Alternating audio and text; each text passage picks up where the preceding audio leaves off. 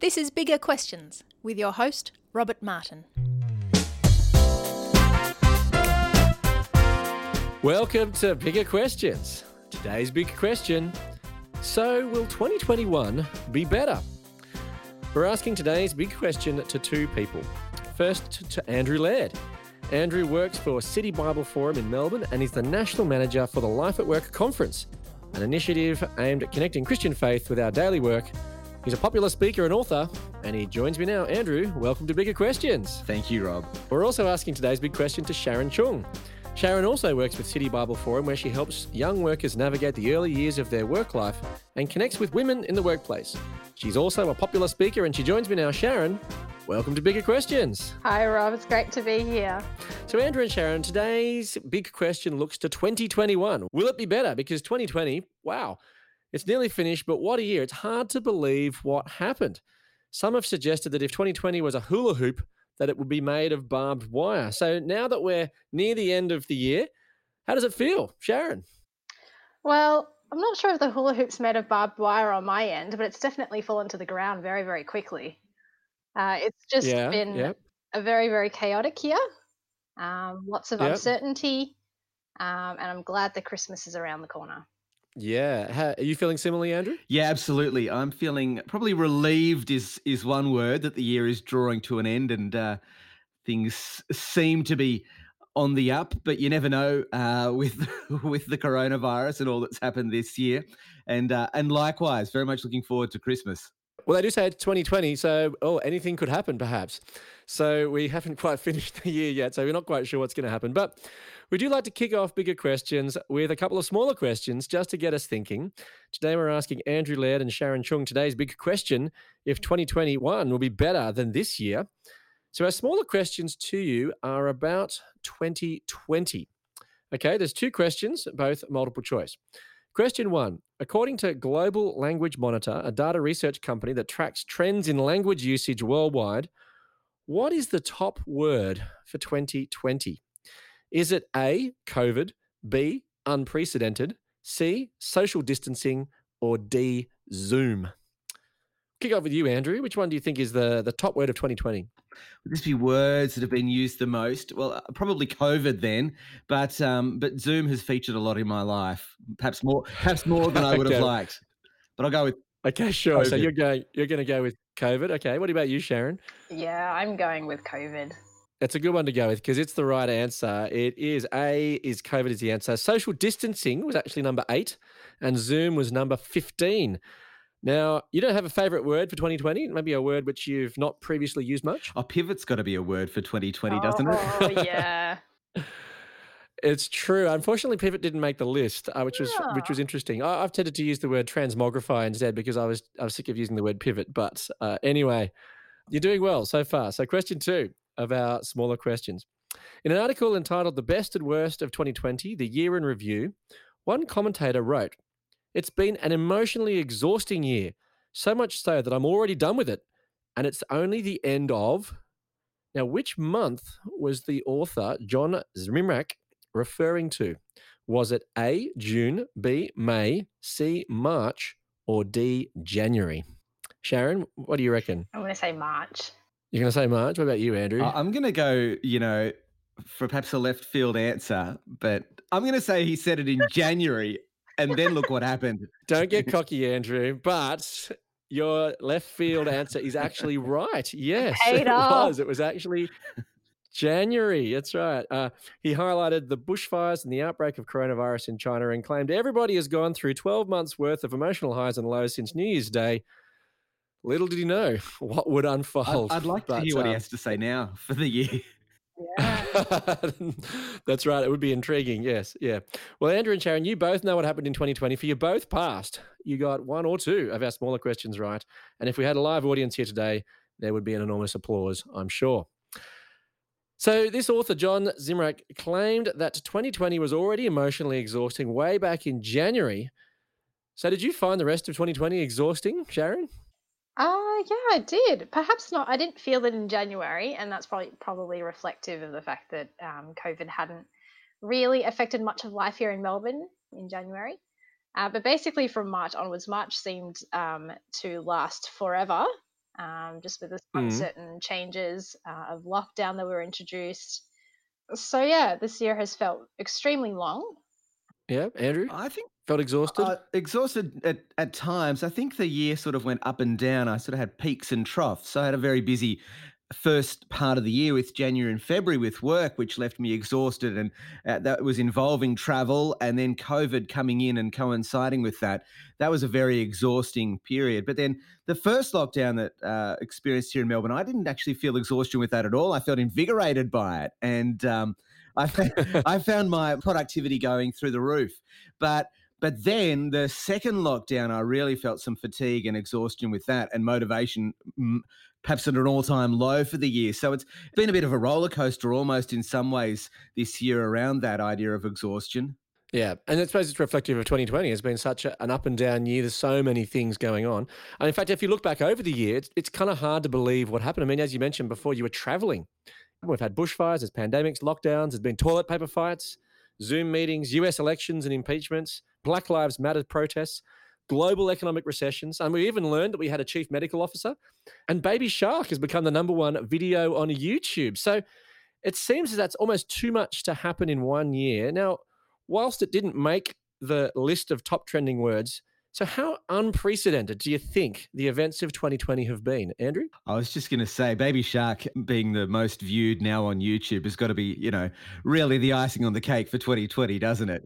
If it couldn't get any worse.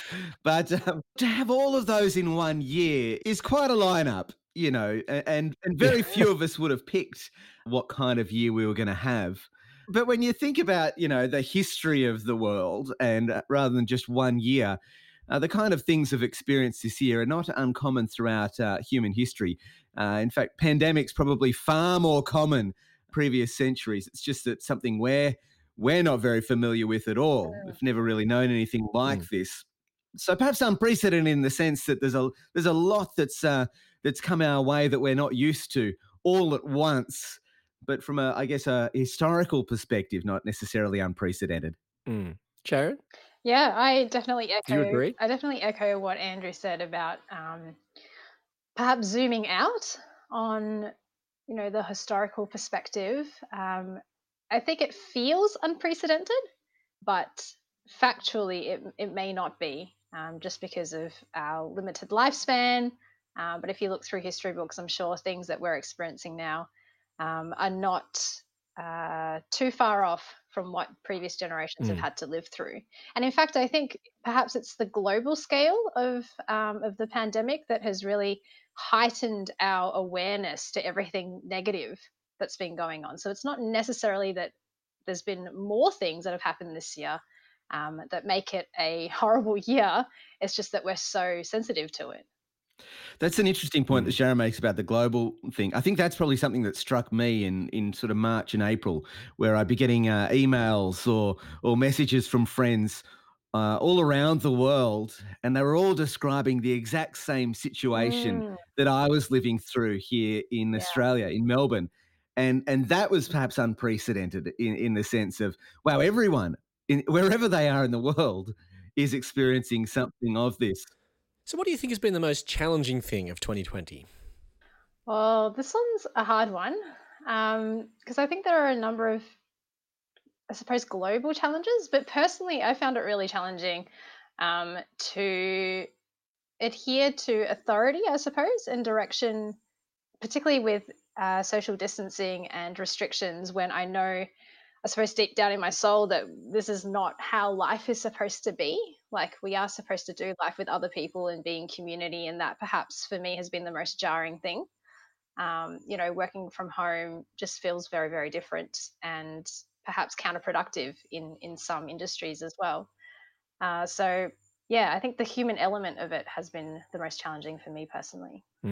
I'd agree 100% with Sharon, and I think as in Melbourne at least, as the lockdowns dragged on, you felt that more and more, the need for human interaction beyond just on a screen, as most of what was happening at the time. So certainly that. I guess if I can add another thing, and that's the word disappointment. I think that's probably been one of the bigger challenges, just personally as well for me this year. But as things were cancelled that, you were looking forward to, or the expectations that you had for the year, and you just would see them, one after the other going out the window, and then thinking, oh, well, maybe in the second half of the year that, we'll be able to do it. And then again, not being able to do them again. And so disappointment and handling disappointment, I think, has been a challenge for me this year. So, Andrew, what do you think then we've learned from the 2020 experience? Probably lots of things, but the first thing that springs to mind is how little we're in control of things. We in a wealthy country like Australia, where generally things go pretty well and we have access to all sorts of wonderful services, and if something does happen to go remotely wrong, there's usually someone we can call to fix it or go to see to fix it. And we can make our plans, and sometimes they might have to get shuffled a little bit. But generally, it feels like, we're more or less in control of our lives and our circumstances. And 2020 has really thrown that kind of view completely out of the window, because as we've just talked about, the uncertainty of everything and just having to cancel everything has just really rammed home how little control you have of your life and your circumstances. Yeah. Do you echo that, Sharon, or do you have other things you think we've learned as a culture? I definitely agree.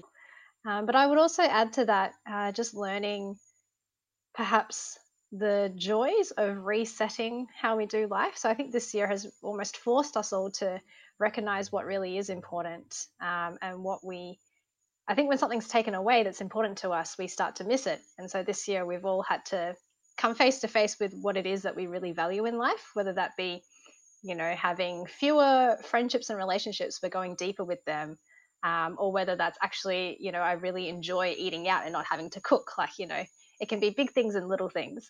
And I think that's definitely something that we have all had to do, some self-reflecting, and just to learn that, perhaps there is more to life than how I've been living it for however many years. So what do you think that our response as a society and as a culture to the events of 2020 has revealed about our culture? Sharon, what do you think? I think it's revealed that we kind of go with the flow until we can't. Mm-hmm. That seems to be the solution, is to just tolerate it, do the best you can, and hope, for a better year next year. That seems to be just a collective response in, let's congratulate ourselves at the end of this year for getting through it. And let's just hope, let's just hope that next year will be better. Well, as you just mentioned, 2020 has been crazy and difficult, and there is a shop sign in Melbourne CBD which described 2020 as a wrecking ball. Put up the tree and call it a year. So basically, put 2020 behind us and get ready for 2021. So that's the sentiment you're suggesting there, Andrew? Yeah, absolutely. Definitely something I've seen a lot of is people putting up Christmas decorations early. And I think part of that is, well, probably twofold. We just want a bit of joy and happiness in our life and associate Christmas with that. But also the putting up of the Christmas decorations is symbolic in some ways of saying the year has almost ended. I've put up my decorations earlier than I used to, because I'm writing the year off. It's over. Let's get on with Christmas and into 2021. That's the feeling with some of the people in your network, Sharon? Absolutely. I had friends who, as soon as Halloween was done, it was just Christmas all the way. They wanted to bring December forward and just forget that this year even happened. So let's dig down into that a bit more. So forget 2020 happened. It did happen, and it's obviously painful and difficult. But why do you think that people in our culture just want to forget about it? Why do we want to ignore the pain and the challenge of this year? Andrew? I think for many of us, our culture doesn't necessarily have a good way of handling uncertainty and challenge and difficulty. And this is not to minimize that many people go through all sorts of difficult things all of the time. The death of loved ones, job loss, redundancy, that sort of thing. And yet, I think as a culture, we shy away from suffering and challenge and difficulty because we don't really know what to do with it. In ancient cultures, there was much more of I guess death was so more prevalent that they had to have a way of reflecting on it and thinking about it. And certainly in ancient cultures, suffering was seen for the way that it could actually strengthen you as a person, and you could grow and develop because of it. And as a Christian person myself, that's a very, very strong notion in the Christian faith as well too. That suffering very often is for our good in refining us and shaping us and strengthening us. But that's a concept that I think is by and large fairly absent in our culture, and so we sort of don't necessarily know what to do with it when it comes along. Mm. What do you make of that, Sharon? Is that something that is your faith helped you and strengthened you throughout this the challenge of 2020? Oh, absolutely. I think having something external to yourself that can, if I could describe it as helping you carry the suffering, or give some meaning to it, I think definitely helps in the day to day, because then you're not just left with the option of having to take it in your stride and just going from day to day, which I think is what has happened a lot this year, related to my earlier comments about people just going with the flow and hoping Mm. for a better year next year. Um, and I think because we're surrounded by so many distractions, I suppose, whether that's entertainment, whether that's busying ourselves with the news and all that's happening, it almost creates a false sense of not needing to deal with, the disappointments of this year. If I can just, yeah, forget about it and ignore it, and hope for the best, perhaps that's an option that people find easiest to take when there are so many Mm. things going on. Because implicit in that perhaps is the idea that 2021 is just going to be better. It has to be better than this year, even though there's no guarantee of that. I think there is a sense that, things are always on the up, and this Mm. year's really challenged us there. But we're quick to want to move on from it, because the notion that 2021 could be worse is something that we don't want to consider. But also, I think as a culture, we generally do think things are only ever going to get better. Yes, yes. And that was what Bill Gates said, that something similar to that very recently. He was very optimistic that 2021 is likely to be better because overall the basic framework is that life is getting better. Yet David Beasley, the 2020 recipient of the Nobel Peace Prize, fears that 2021 might even be worse, as he says, due to COVID-19, conflict, collapsing economies and drought. He says we could be facing famines of biblical proportions in 2021. So should we believe the optimist or the pessimist here? What do you think, Andrew? I'm probably more likely to go with the pessimist, I think.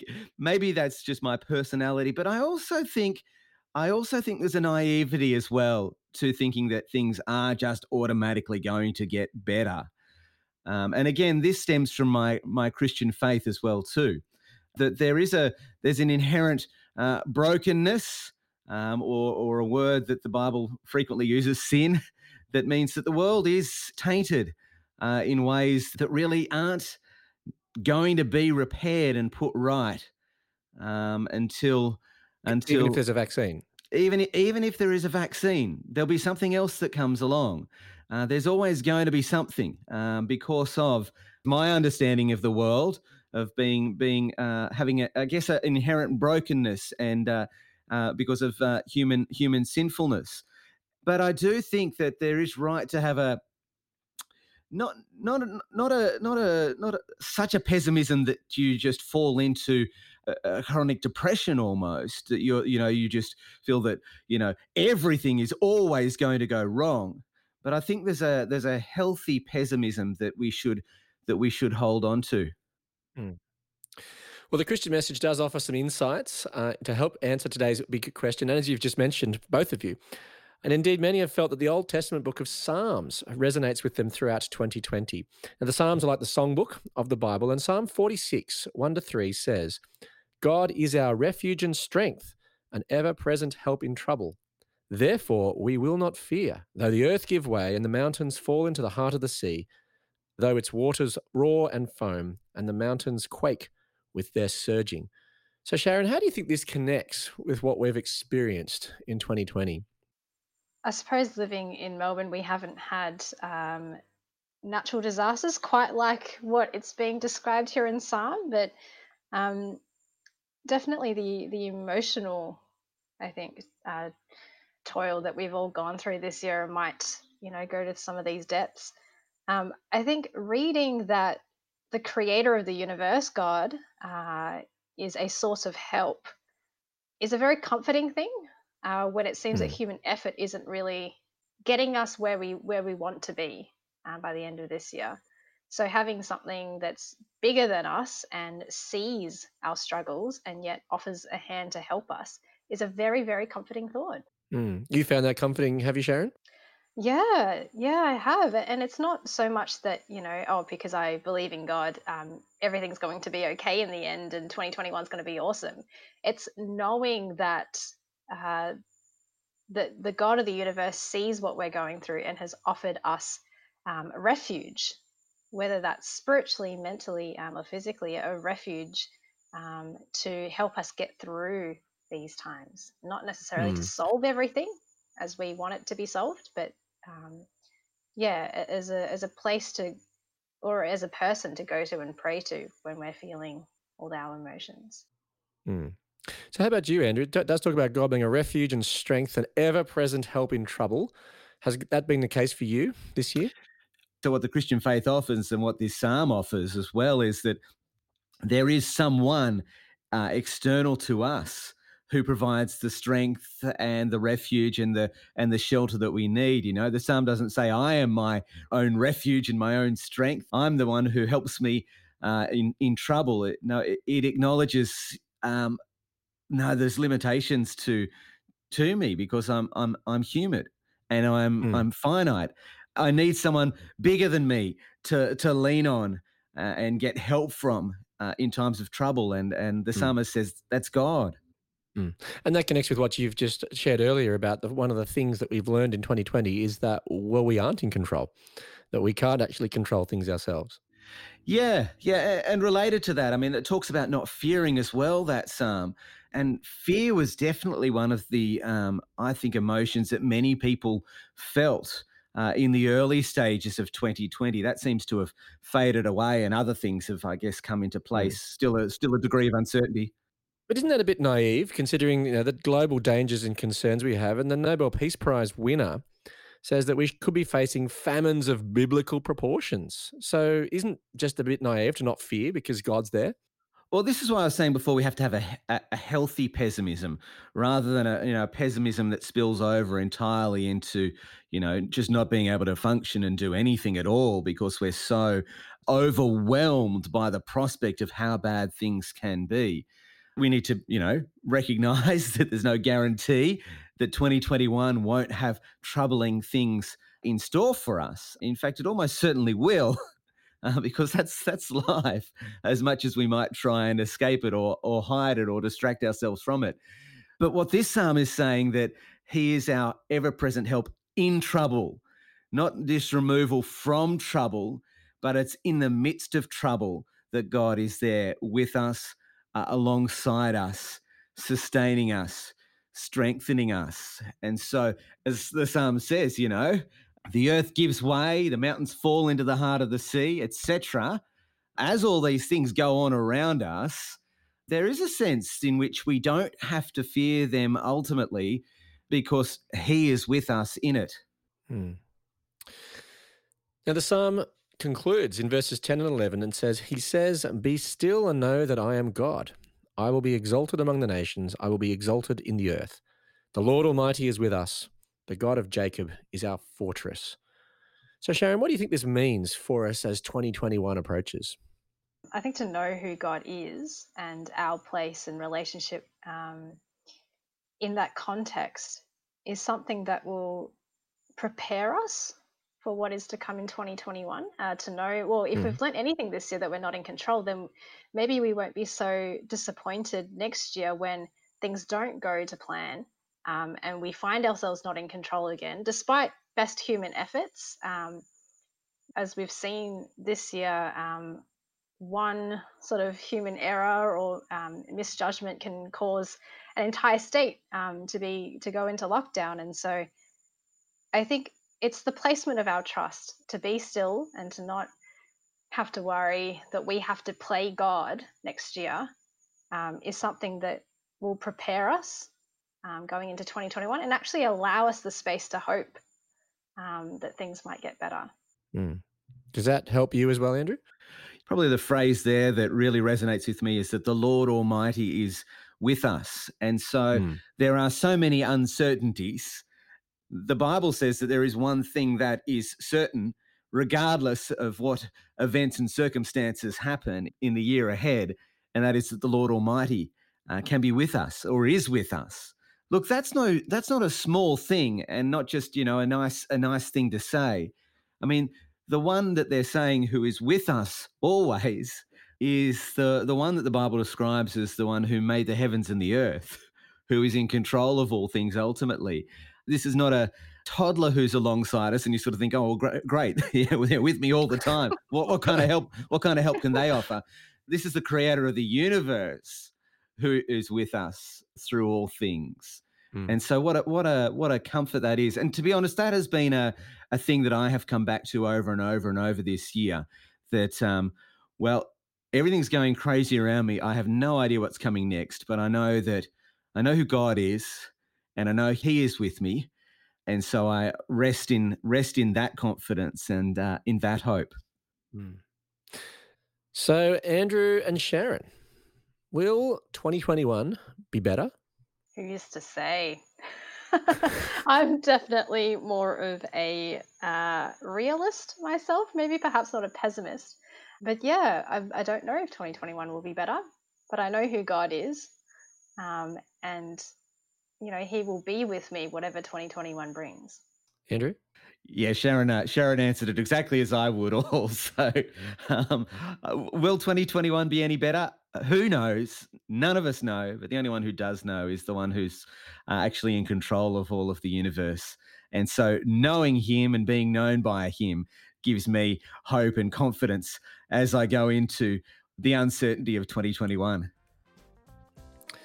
Well, let me leave you with some of the Bible's answer to the big question. So will 2021 be better? From Psalm 46:1. God is our refuge and strength, an ever-present help in trouble. I look forward to you joining us next time for bigger questions. Thanks very much to our guests today, Andrew Laird and Sharon Chung. Thanks, Rob. Thanks, Rob. Enjoy bigger questions? You can help us keep asking them for as little as $1 a podcast. Support the show. Go to patreon.com/biggerquestions.